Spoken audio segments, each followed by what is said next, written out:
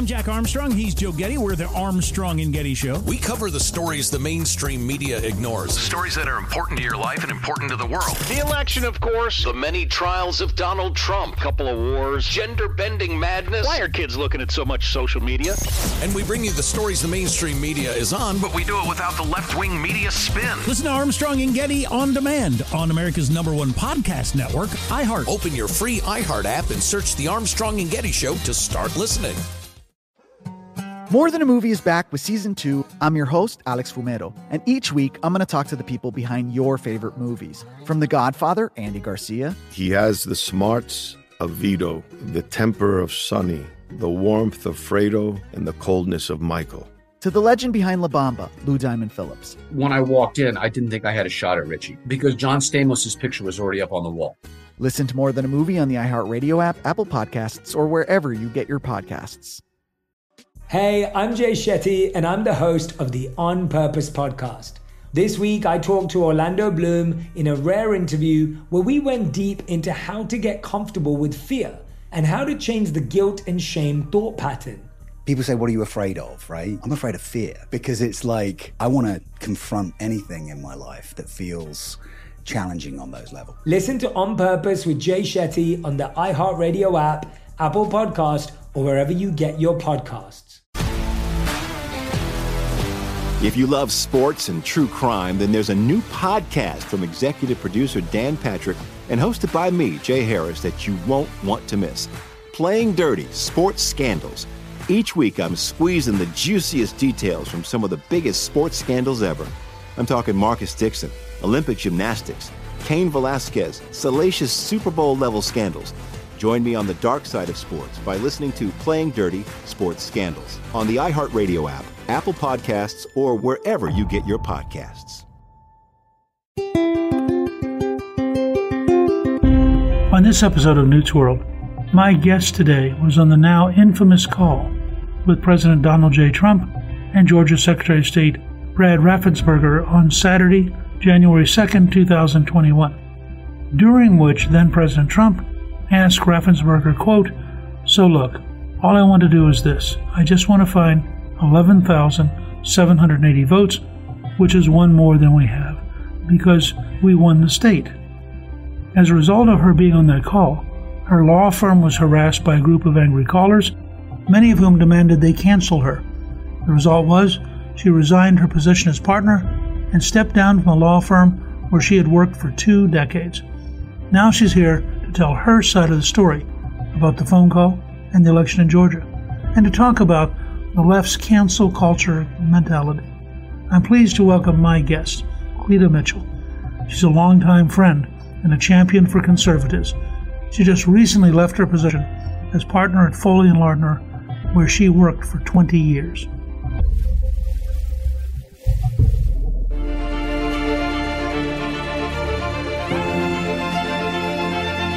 Cleta Mitchell has been an attorney specializing in political law. She worked on the Georgia state election fraud case for the 2020 election.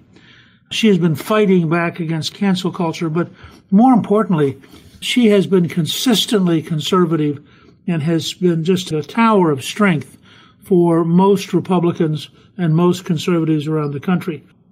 Cleta is from Oklahoma originally, and she started out as a Democrat, serving as a member of the Oklahoma House of Representatives from 1978 to 1984. Why did you switch to Republican? Well, Newt, and thank you so much for having me. You played a role in that. You probably don't remember the first time I met you. I was a fellow at the Institute of Politics at Harvard in the fall of 1981, and so was my dear friend, your dear friend, Eddie Mai. And Eddie and I became fast friends that fall at Harvard, and I began to talk to Eddie and talk to some others, and I was living in Oklahoma at the time, had that fellowship, I was in the legislature, but I began to see basically the federal occupation of Oklahoma during the 80s. And I married a Republican, Dale Mitchell. He also always says that he helped with my conversion as well. But I began to realize and watch what the federal government was doing to the banks in Oklahoma and to industry in Oklahoma. That's a whole topic for another day. But I began to realize that a government big enough to take care of all of us is big enough to destroy any one of us anytime it chooses. And I just began to realize that what I believed as a philosophy politically was at odds with what I knew. I had been taught the principles of raising children to be self-sufficient and independent, and that all of these programs that were handouts were really creating a culture of dependency that benefited a political class, and that was the Democrats. And so I just thought, both of these sets of beliefs can't be right. One has to be wrong, and I ended up going with the biblical and personal principles I'd been raised to believe, and then I never looked back. And then I think I ended up moving to Washington at Eddie's behest to work on term limits for members of Congress, which was part of the contract with America, and watched all the Democrats and all the special interests who want to centralize power in Washington. They don't want diffuse power. And it was a conversion process, but I changed my party registration in 1995. So I've always said I was a byproduct of your revolution. So given the time period you're describing, what impact, if any, did Reagan have on you? Well, it wasn't so much Reagan, honestly. It was you. It was what you were saying. When I got to Washington and I saw what the National Democrats were up to, which was very different than what they portrayed back home. And I just began to realize that the powers that be in Washington and the Democratic Party were such that you could say whatever you wanted to back home, but when you got to Washington, you were going to toe the mark. And what they had done was become the party of government. I guess really that's what got to me. Democrats always say we're the party of the people. I don't even think they say that anymore. But what I realize is that they equate the government with the people. And those are two different things. And we've seen this change, and they are the party of government. As part of this process, you ended up with a significant role with the National Rifle Association. How did that happen? I was counsel to the National Term Limits Legal Institute and co-counsel in the case that went to the Supreme Court in 1995 on term limits. It was a 5-4 decision against term limits. And regardless of how you feel about the issue itself, there were 23 million Americans who had voted for constitutional referenda and initiatives across the country to impose term limits on their congressional delegations. Clarence Thomas's dissent in that case is one of the best expositions on the 10th Amendment and the powers reserved to the states and the people. After that case, my little Term Limits Legal Institute, really, there was no reason to continue with that. And so I went into private law practice and had a small firm doing political law, campaign finance, election law, ethics, lobbying, the business and regulation of politics and policy. And when the McCain-Feingold bill was going through Congress, starting in the late 90s and on through 2000 and 2001, I was very actively involved in trying to fight it. And at the time, so was Wayne LaPierre. He understood that if the First Amendment is eviscerated, the Second Amendment won't be far behind. And so we became friends. I was on his radio show in the fall of 2000 after the election, and we became friends, and I became friends with Millie Hallow, who worked still at the NRA, and with Ralph Hallow. And Wayne wanted me to help the NRA and be part of the legal team to fight McCain-Feingold after George W. Bush unfortunately signed it into law. So that's how I got involved with the NRA. You were very active with the NRA for a long time. Yes, I was. I was involved first as co-counsel in the McCain-Feingold case, and that was in 2000, 2001, 2002. And then I was on several committees for the NRA, the nominating committee and a couple of other committees. And then I was elected to the board and served on the board until 2012. So really for about 12 or 14 years, I was involved with the NRA and still remain good friends with everyone over there. I think one of my earliest recollections is just how dynamic you were and how incisive your understanding of things was. It was really remarkable to watch you work. Now, you begin to get to know Trump in 2011 in a situation that most Americans never knew about, where Trump had put together a exploratory committee. He didn't just pop out of the blue in 2016. He'd been thinking about running for a good while and actually tested the waters in 2012 and apparently had a complaint made against him by the Federal Election Commission about the way in which he had organized the website shouldtrumprun.com. And you ended up being involved in that lawsuit. Was that your first real relationship with Trump? Yes, it was. There was a complaint filed against him saying that he had used corporate resources and had either he or Michael Cohen had flown to Iowa on the Trump corporate plane and had meetings regarding the potential for a candidacy. And therefore, all of that was a violation of federal law because you can't use corporate funds, et cetera. They retained me to represent them before the Federal Election Commission. And I argued that he wasn't a federal candidate. He was a citizen. He never became a candidate. And if you don't become a candidate, then none of the rules actually apply. And the commission agreed and dismissed the case. But I actually had not met him until about 2 years later. And Chris Ruddy, the publisher and owner of Newsmax, introduced me to President Trump, then Mr. Trump, in 2014. He didn't run in 2012, I think, because he re-signed a fairly large contract with NBC for The Apprentice. But it was pretty clear to me when I met him, and such a gracious person. You know him far better than I do personally, but such a gracious person in private and kind.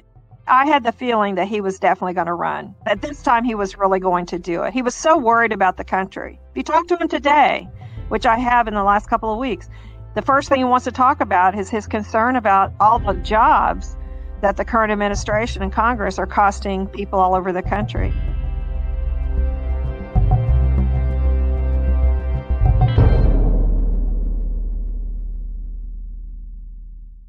I'm Jack Armstrong. He's Joe Getty. We're the Armstrong and Getty Show. We cover the stories the mainstream media ignores. Stories that are important to your life and important to the world. The election, of course. The many trials of Donald Trump. Couple of wars. Gender-bending madness. Why are kids looking at so much social media?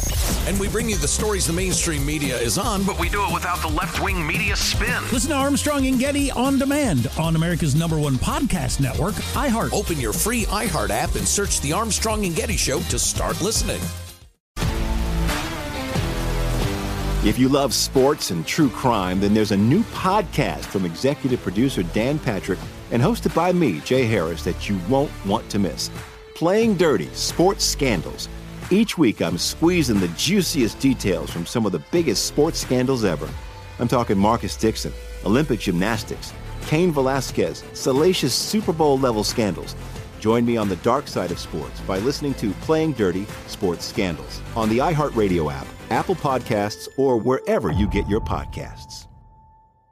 I'm Hannah Storm, and my podcast, NBA DNA with Hannah Storm, digs deep into the history of professional basketball, along with my own, as one of the first female sportscasters. Now let's get you up to speed on what else happened around the NBA today. We talk to all sorts of people I interacted with, from Dr. J to Charles Barkley, and recap iconic moments. Yes, he's got it. Here he comes.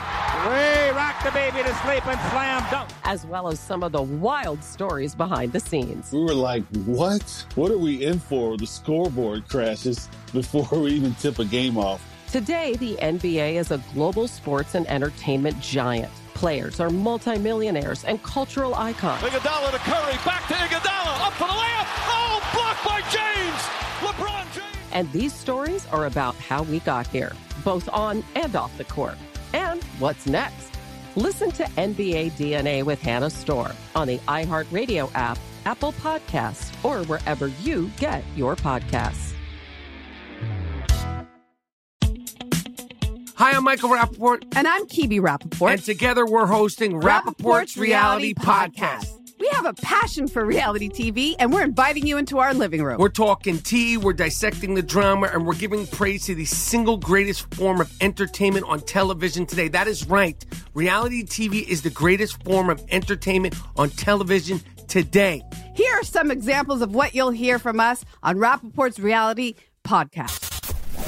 This is where we discuss all things reality TV, all things popular culture. And a little bit of Rappaport's reality, the reality of bit. Us. We're figuring out. And if we had been recording these last 4 or 5 days, it would have been, the podcast juicy. would have taken a left turn.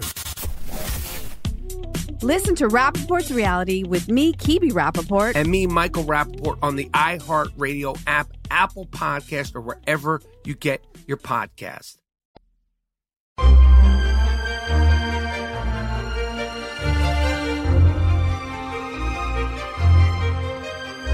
So as part of your relationship with Trump, you ended up being involved in the whole question of the Georgia election results. And then that became quite controversial. Were you surprised at how controversial it became? I'll tell you what surprised me. What surprised me is that the cancel culture started in immediately after the election to attack any lawyers and dare any lawyers not to represent the Trump campaign in any post-election proceedings. You know, I've been doing election law for many decades, and every state has a process set out by state law for challenging the results of the election. There are provisions for recounts, there are provisions for court challenges, and that's part of the law. And what began to happen immediately after the election was that the Lincoln Project and the crazy Never Trumpers began to troll lawyers and big law firms and demand that no law firm allow any of its lawyers to represent the Trump campaign in any post-election challenges. And the first victim of that was Jones Day. If you'll remember, Jones Day was representing the president in the presidential campaign in a case involving changes in the law in Pennsylvania. And the case was to be heard by the U.S. Supreme Court. So what we have is the U.S. Supreme Court hearing a case involving the President of the United States, and Jones Day is the counsel. And they started getting all these attacks, and they announced, look, we're just representing the president, his campaign in this one case. We've had it for a number of months. That wasn't good enough.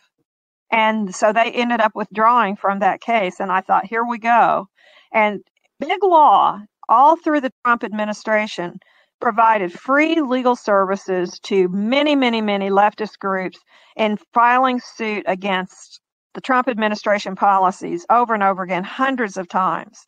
So it's pretty scary when you get to the point that they were clearly on a jihad to keep any lawyers from any big law firms from representing the president's campaign in the post-election everywhere, not just Georgia, but everywhere. So I will tell you, it was very difficult because I'm not a member of the Georgia bar, and we were preparing a post-election challenge because there are more illegal votes included in the certified results for Georgia than the margin of difference between President Trump and Biden. That's just a fact. We have documented that. We know who they are, their names, where they live or supposedly live, where they're registered. We knew that we put together that case very painstakingly with data and experts and fact witnesses signing affidavits under penalty of perjury. But then trying to find a lawyer in Atlanta who would put his or her name on the pleadings as counsel of record, not easy. No big law firm. So we didn't have any of the advantages of a lot of associates and paralegals and all. We had a group of volunteers primarily and data experts that were pulling together all of the data and records that we ultimately assembled into a 64-page election contest petition with more than 8,000 pages of data appended to it. It's a matter of public record showing the illegal votes that are included in the certified result. But we never got our day in court because the chief judge didn't appoint a judge to hear the case for a month after we filed the petition. Why do you think the courts were so reticent, really across the whole country? You know, that is the $64,000 question, because the courts exist, the judicial system exists to keep order in our country. So you take your disputes to the courthouse instead of duels or, you know, people shooting it out high noon in the streets. And if the court system fails, our whole rule of law system fails. So to me, this is a huge attack on the rule of law. But I think that these judges began to be worried that they didn't want to be canceled and attacked like they saw lawyers and law firms being attacked. Some of them were Obama judges. They're never afraid, by the way, to rule on things such as Stacey Abrams' sister ruling to throw out certain registrations for the Georgia Senate runoff. We kept trying to understand what was happening, why the chief judge is a guy named Chris Brasher in Fulton County, Georgia. And honestly, he did not finally get around to assigning a judge until Jenny Beth Martin and Tea Party Patriots organized a phone campaign to start calling the Fulton County Court Clerk's office and his chambers demanding that he appoint a judge. So the case had been filed on December 4th, and he finally appointed a judge on January 4th, 30 days later. With all the resources of the Republican National Committee and the Trump campaign, it seems like they were deeply under-lawyered. Well, they were not prepared at all. And interestingly enough, I actually had talked to Mark Meadows and to the president about this very thing in September. I said, you better be prepared for the post-election. This is going to be Florida 2000 on steroids. It's not going to be just one state. It's going to be 6 states or 7 states or 8 states. And so we need to have a whole separate team ready to deploy Monday night, November 2nd. These should not be people who are involved in anything related to the election. This should be the post-election team prepared to deploy wherever needed as soon as we know where they're needed. And they both said, yes, we should get that done. And then I never heard anything back. So no, the RNC wasn't prepared. The Trump campaign wasn't prepared. They didn't assign resources. They were caught completely flat-footed. And that I'll never understand because, I don't know, it just seemed to me that that was pretty clear that it was going to happen somewhere. And it happened everywhere. It was striking to me, partially that they had a much longer time horizon. You have people like Stacey Abrams, who were out there 2 years before the election, reshaping the whole fight, and getting the Secretary of State Raffensperger to agree to what is a non-lawyer struck me as a totally idiotic concept in terms of the agreement that they reached, which basically blocked them from being able to track the absentee ballots. Do you have any idea why they agreed to that consent decree? Because they're idiots, and because Raffensperger became so concerned about his media image and how he was thought of. And I think that basically it was the Stockholm Syndrome. He was taken captive by the left and by Stacey Abrams groups, hammering him for a couple of years. As I understand it, when he was in the legislature, he was sort of a nobody, but he's wealthy, and so he ran for Secretary of State. And so from the moment he was elected Secretary of State, he had all these leftist groups pounding on him. And so he basically thought if he gave in to them that they would like him. And you and I've seen that over and over and over again. He didn't really have any particular principles. Honestly, I had been there for a little over a week when I finally sat down and read the consent decree or settlement agreement. And if you can believe this, it was signed by the lawyer who's also the lawyer for the Republican Party of Georgia. And he had been sitting across the table from me for a week. And I began to realize that these lawyers who had been the Trump campaign lawyers and the lawyer for the state party, they were really not aggressive and willing to fight with the Secretary of State. 2 of them had worked for the Secretary of State, and they may, for all I know, have contracts with the Secretary of State's office, but they were not willing to fight with the Secretary of State. There were just so many things like that. And then there was the power structure of the Republican Party behind the scenes, was telling all the statewide elected officials, you've got to distance yourself from this. We've got this Senate runoff. I kept trying to tell them, you can't distance yourself from the president, or the Trump voters are not going to come out and vote again, because they want to see all of us walking barefoot across broken glass to right this wrong. But they did not want to hear that. And so we literally had no help from the power structure in Georgia, or really from the RNC. It was quite shocking.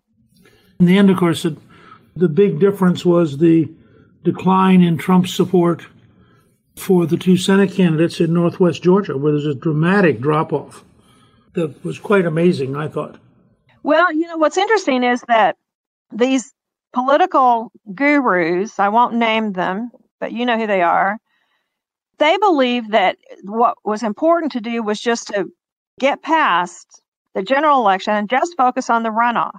And I kept trying to tell them, if you think that the people are going to forget about it, you're crazy. They're not going to forget. They're not stupid. And they're going to say, why should I go vote again? I voted last time and it didn't do any good. And why should I vote again? But those political guys believe, they will tell you to this day, the reason that those Senate candidates lost is because we made too big a deal about the problems in the November election.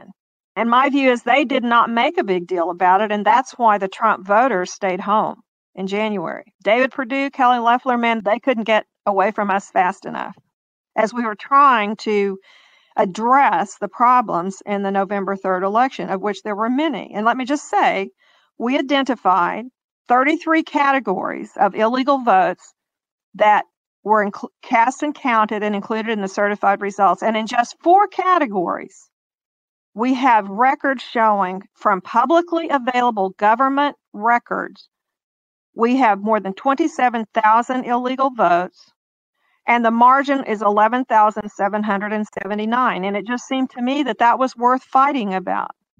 But you ended up personally paying a real price for this. Well, I did. January 2nd, I got a call from the president. He was very frustrated because here we had filed what we thought was a very solid election contest, and it was nearly a month now, and we still didn't have a judge. And the president wanted me to get him some data, just give me a one-page sheet showing some of the categories of illegal votes. So we were working on that, and then Mark Meadows called me and told me that the president wanted to do a call with the Secretary of State. And I said, well, I don't really think that's a good idea, because at this point, the Secretary of State had demonstrated he was basically a liar and changed his story just about that video that we were able to obtain from State Farm Arena, that they had run everybody off at 10 o'clock on election night and started counting again and kept counting ballots for another 90 minutes.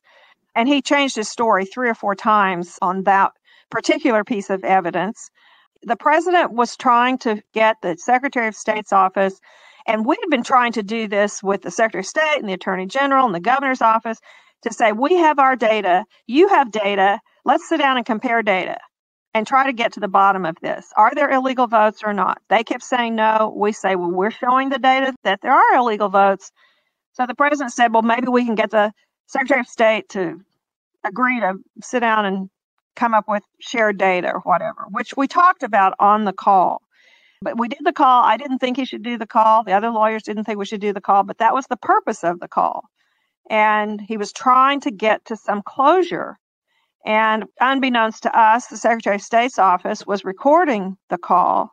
Then when they released the call and the transcript the next day, there became this, flurry because I was on the call. And the Washington Post runs a story saying, before now it was not known that Cleta Mitchell was involved helping President Trump.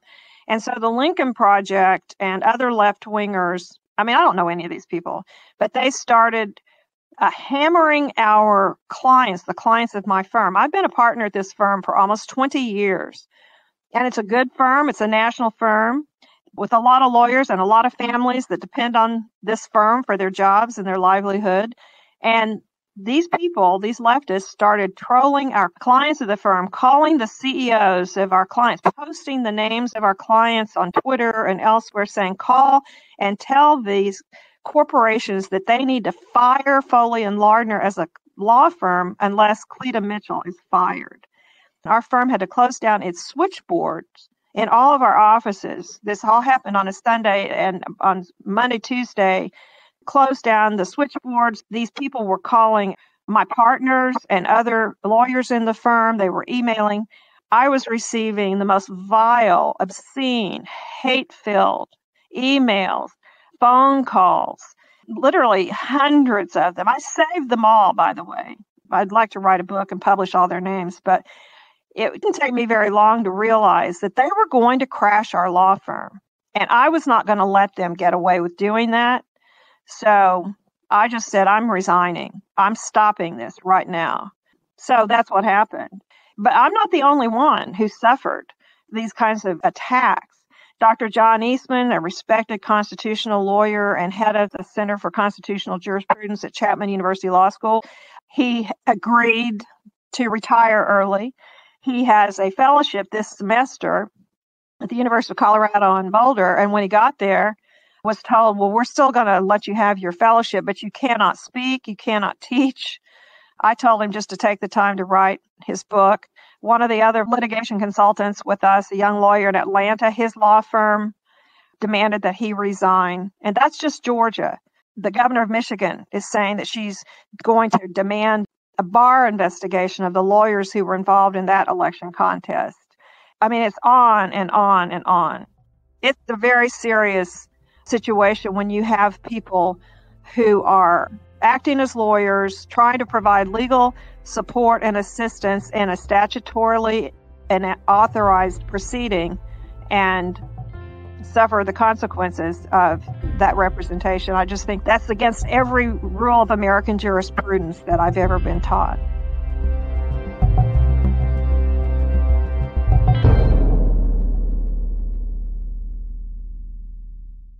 I'm Jack Armstrong. He's Joe Getty. We're the Armstrong and Getty Show. We cover the stories the mainstream media ignores. Stories that are important to your life and important to the world. The election, of course. The many trials of Donald Trump. Couple of wars. Gender-bending madness. Why are kids looking at so much social media? And we bring you the stories the mainstream media is on, but we do it without the left-wing media spin. Listen to Armstrong and Getty on demand on America's #1 podcast network, iHeart. Open your free iHeart app and search The Armstrong and Getty Show to start listening. If you love sports and true crime, then there's a new podcast from executive producer Dan Patrick and hosted by me, Jay Harris, that you won't want to miss. Playing Dirty: Sports Scandals. Each week, I'm squeezing the juiciest details from some of the biggest sports scandals ever. I'm talking Marcus Dixon, Olympic gymnastics, Cain Velasquez, salacious Super Bowl-level scandals. Join me on the dark side of sports by listening to Playing Dirty: Sports Scandals on the iHeartRadio app, Apple Podcasts, or wherever you get your podcasts. I'm Hannah Storm, and my podcast, NBA DNA with Hannah Storm, digs deep into the history of professional basketball, along with my own, as one of the first female sportscasters. Now let's get you up to speed on what else happened around the NBA today. We talk to all sorts of people I interacted with, from Dr. J to Charles Barkley, and recap iconic moments. Yes, he's got it. Here he comes. Way rock the baby to sleep and slam dunk. As well as some of the wild stories behind the scenes. We were like, what? What are we in for? The scoreboard crashes before we even tip a game off. Today, the NBA is a global sports and entertainment giant. Players are multimillionaires and cultural icons. Iguodala to Curry, back to Iguodala, up for the layup. Oh, blocked by James. LeBron James. And these stories are about how we got here, both on and off the court. And what's next? Listen to NBA DNA with Hannah Storm on the iHeartRadio app, Apple Podcasts, or wherever you get your podcasts. Hi, I'm Michael Rappaport. And I'm Kibi Rappaport. And together we're hosting Rappaport's Reality Podcast. We have a passion for reality TV, and we're inviting you into our living room. We're talking tea, we're dissecting the drama, and we're giving praise to the single greatest form of entertainment on television today. That is right. Reality TV is the greatest form of entertainment on television today. Here are some examples of what you'll hear from us on Rappaport's Reality Podcast. This is where we discuss all things reality TV, all things popular culture. And a little bit of Rappaport's reality, the reality of bit. us. We're figuring out. And if we had been recording these last 4 or 5 days, it would have been, the podcast juicy. would have taken a left turn. Listen to Rappaport's Reality with me, Kibi Rappaport. And me, Michael Rappaport, on the iHeartRadio app, Apple Podcast, or wherever you get your podcast.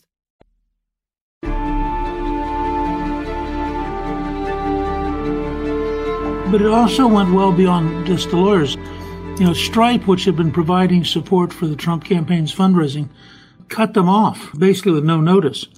And I've been worried because Stripe also provides the support for WinRed, which is the basic Republican fundraising tool. I mean, how much danger do you think there is that key moment in 2022, they'll just cut them off?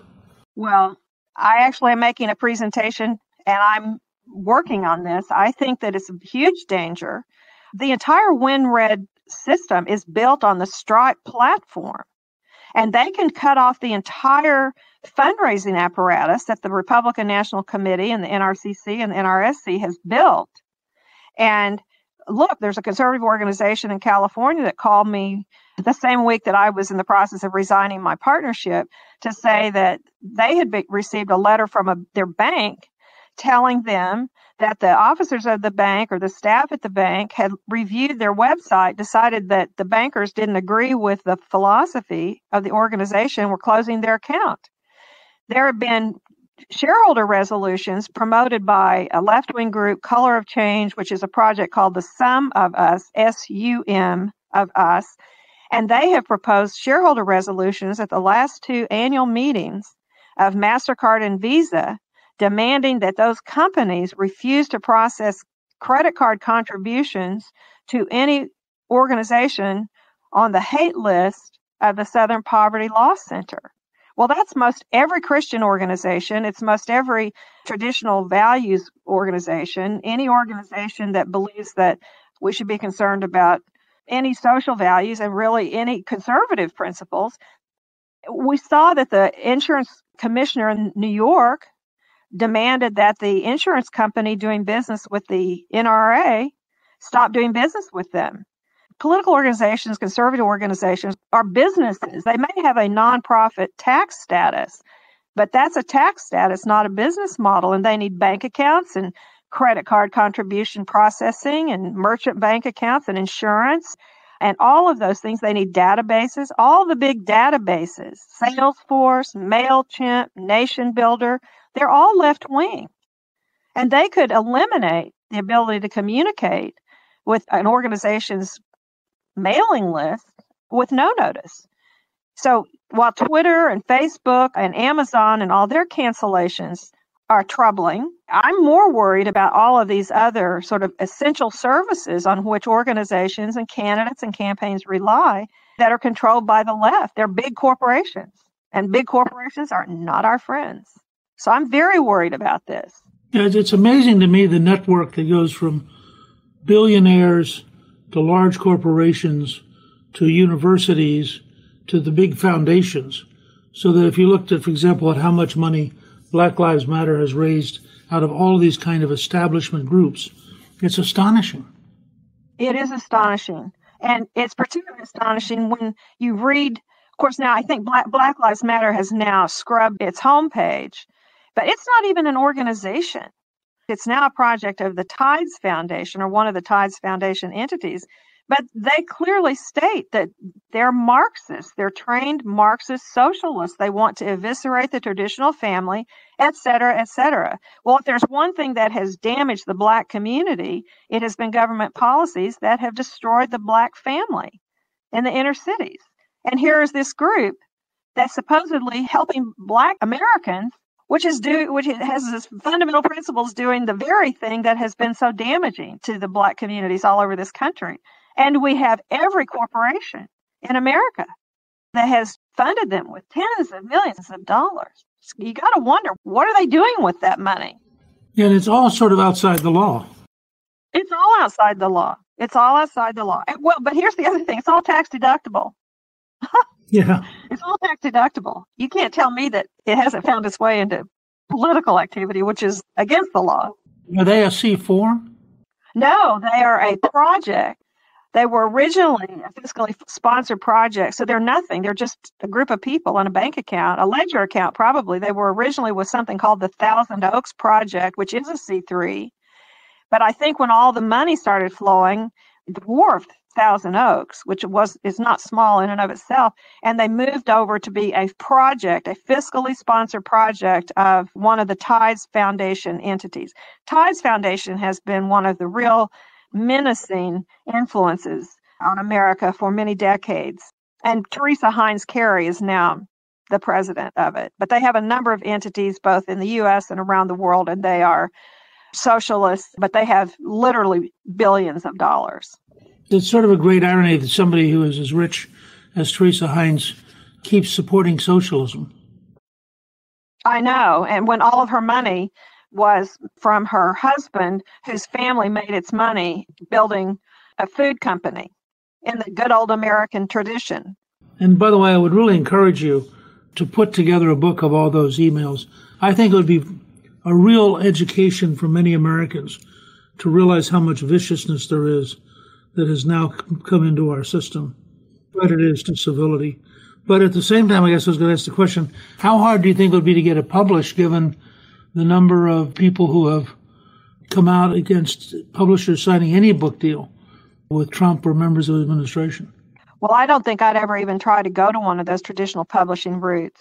I don't think there's a publisher who would touch a book that would in any way countermand the false narrative about the 2020 election, which is nothing to see here. Everything was fine.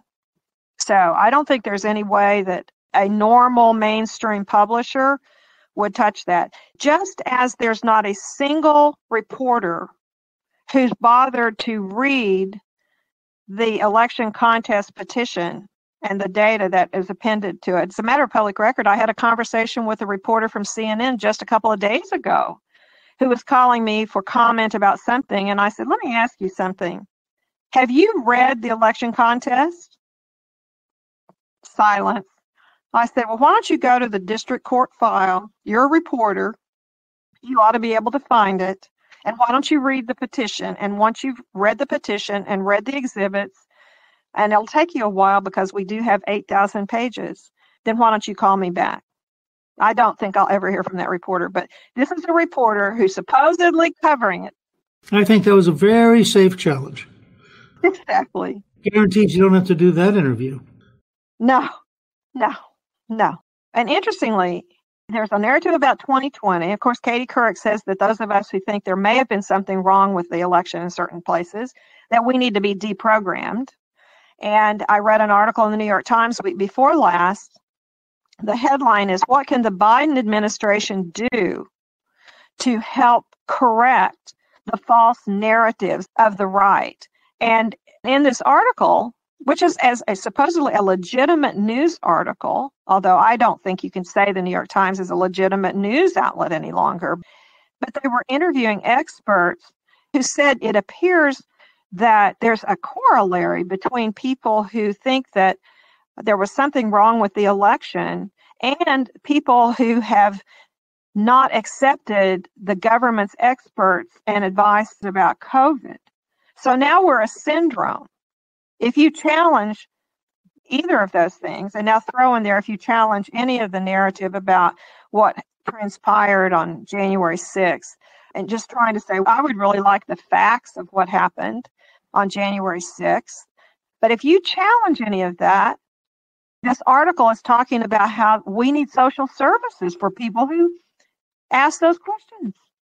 That would be me. I need social services, and we need to be removed from the rest of society. I mean, this is pretty frightening stuff when you start hearing what these people are saying and writing in supposedly legitimate news outlets. They really are, in a sense, totalitarians. Yes, they are. Yes, they are. They believe that everything should be by the state. There should be one set of assumptions. They talk about following the science. With something as novel, the novel coronavirus, remember when that was the terminology?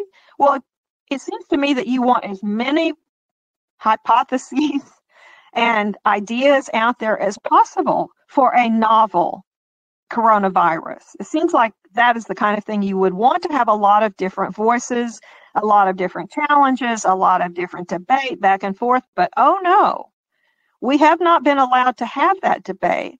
And doctors who've made videos about we're specialists in this area and the lockdowns are very bad and here's why. And YouTube removes that video.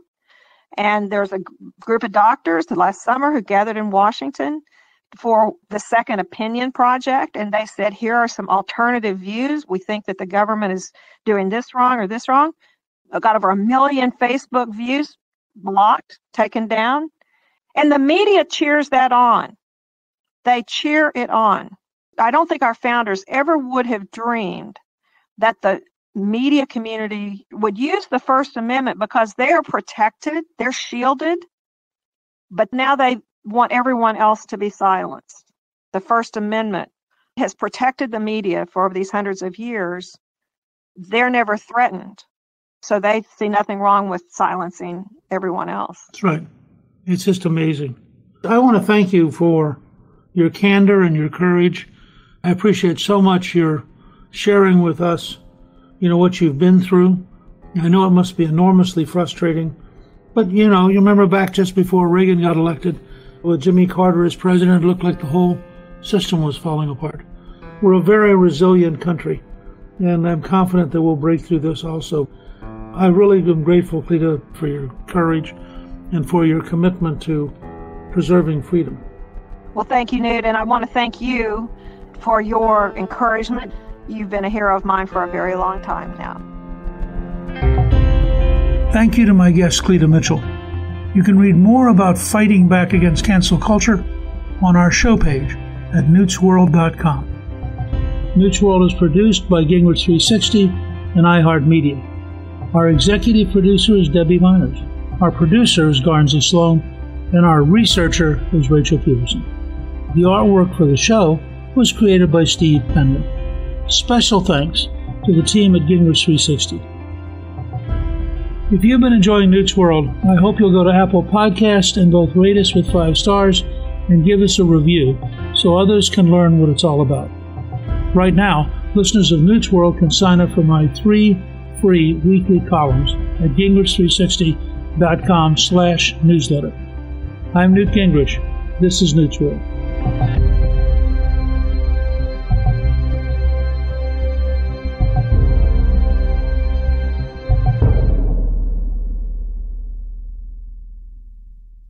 I'm Jack Armstrong. He's Joe Getty. We're the Armstrong and Getty Show. We cover the stories the mainstream media ignores. Stories that are important to your life and important to the world. The election, of course. The many trials of Donald Trump. Couple of wars. Gender-bending madness. Why are kids looking at so much social media? And we bring you the stories the mainstream media is on, but we do it without the left-wing media spin. Listen to Armstrong and Getty on demand on America's #1 podcast network, iHeart. Open your free iHeart app and search The Armstrong and Getty Show to start listening. More Than a Movie is back with Season 2. I'm your host, Alex Fumero, and each week I'm going to talk to the people behind your favorite movies. From The Godfather, Andy Garcia. He has the smarts of Vito, the temper of Sonny, the warmth of Fredo, and the coldness of Michael. To the legend behind La Bamba, Lou Diamond Phillips. When I walked in, I didn't think I had a shot at Richie because John Stamos' picture was already up on the wall. Listen to More Than a Movie on the iHeartRadio app, Apple Podcasts, or wherever you get your podcasts. Hey, I'm Jay Shetty, and I'm the host of the On Purpose podcast. This week, I talked to Orlando Bloom in a rare interview where we went deep into how to get comfortable with fear and how to change the guilt and shame thought pattern. People say, what are you afraid of, right? I'm afraid of fear because it's like I want to confront anything in my life that feels challenging on those levels. Listen to On Purpose with Jay Shetty on the iHeartRadio app, Apple Podcast, or wherever you get your podcasts. If you love sports and true crime, then there's a new podcast from executive producer Dan Patrick and hosted by me, Jay Harris, that you won't want to miss. Playing Dirty: Sports Scandals. Each week, I'm squeezing the juiciest details from some of the biggest sports scandals ever. I'm talking Marcus Dixon, Olympic gymnastics, Cain Velasquez, salacious Super Bowl-level scandals. Join me on the dark side of sports by listening to Playing Dirty: Sports Scandals on the iHeartRadio app, Apple Podcasts, or wherever you get your podcasts.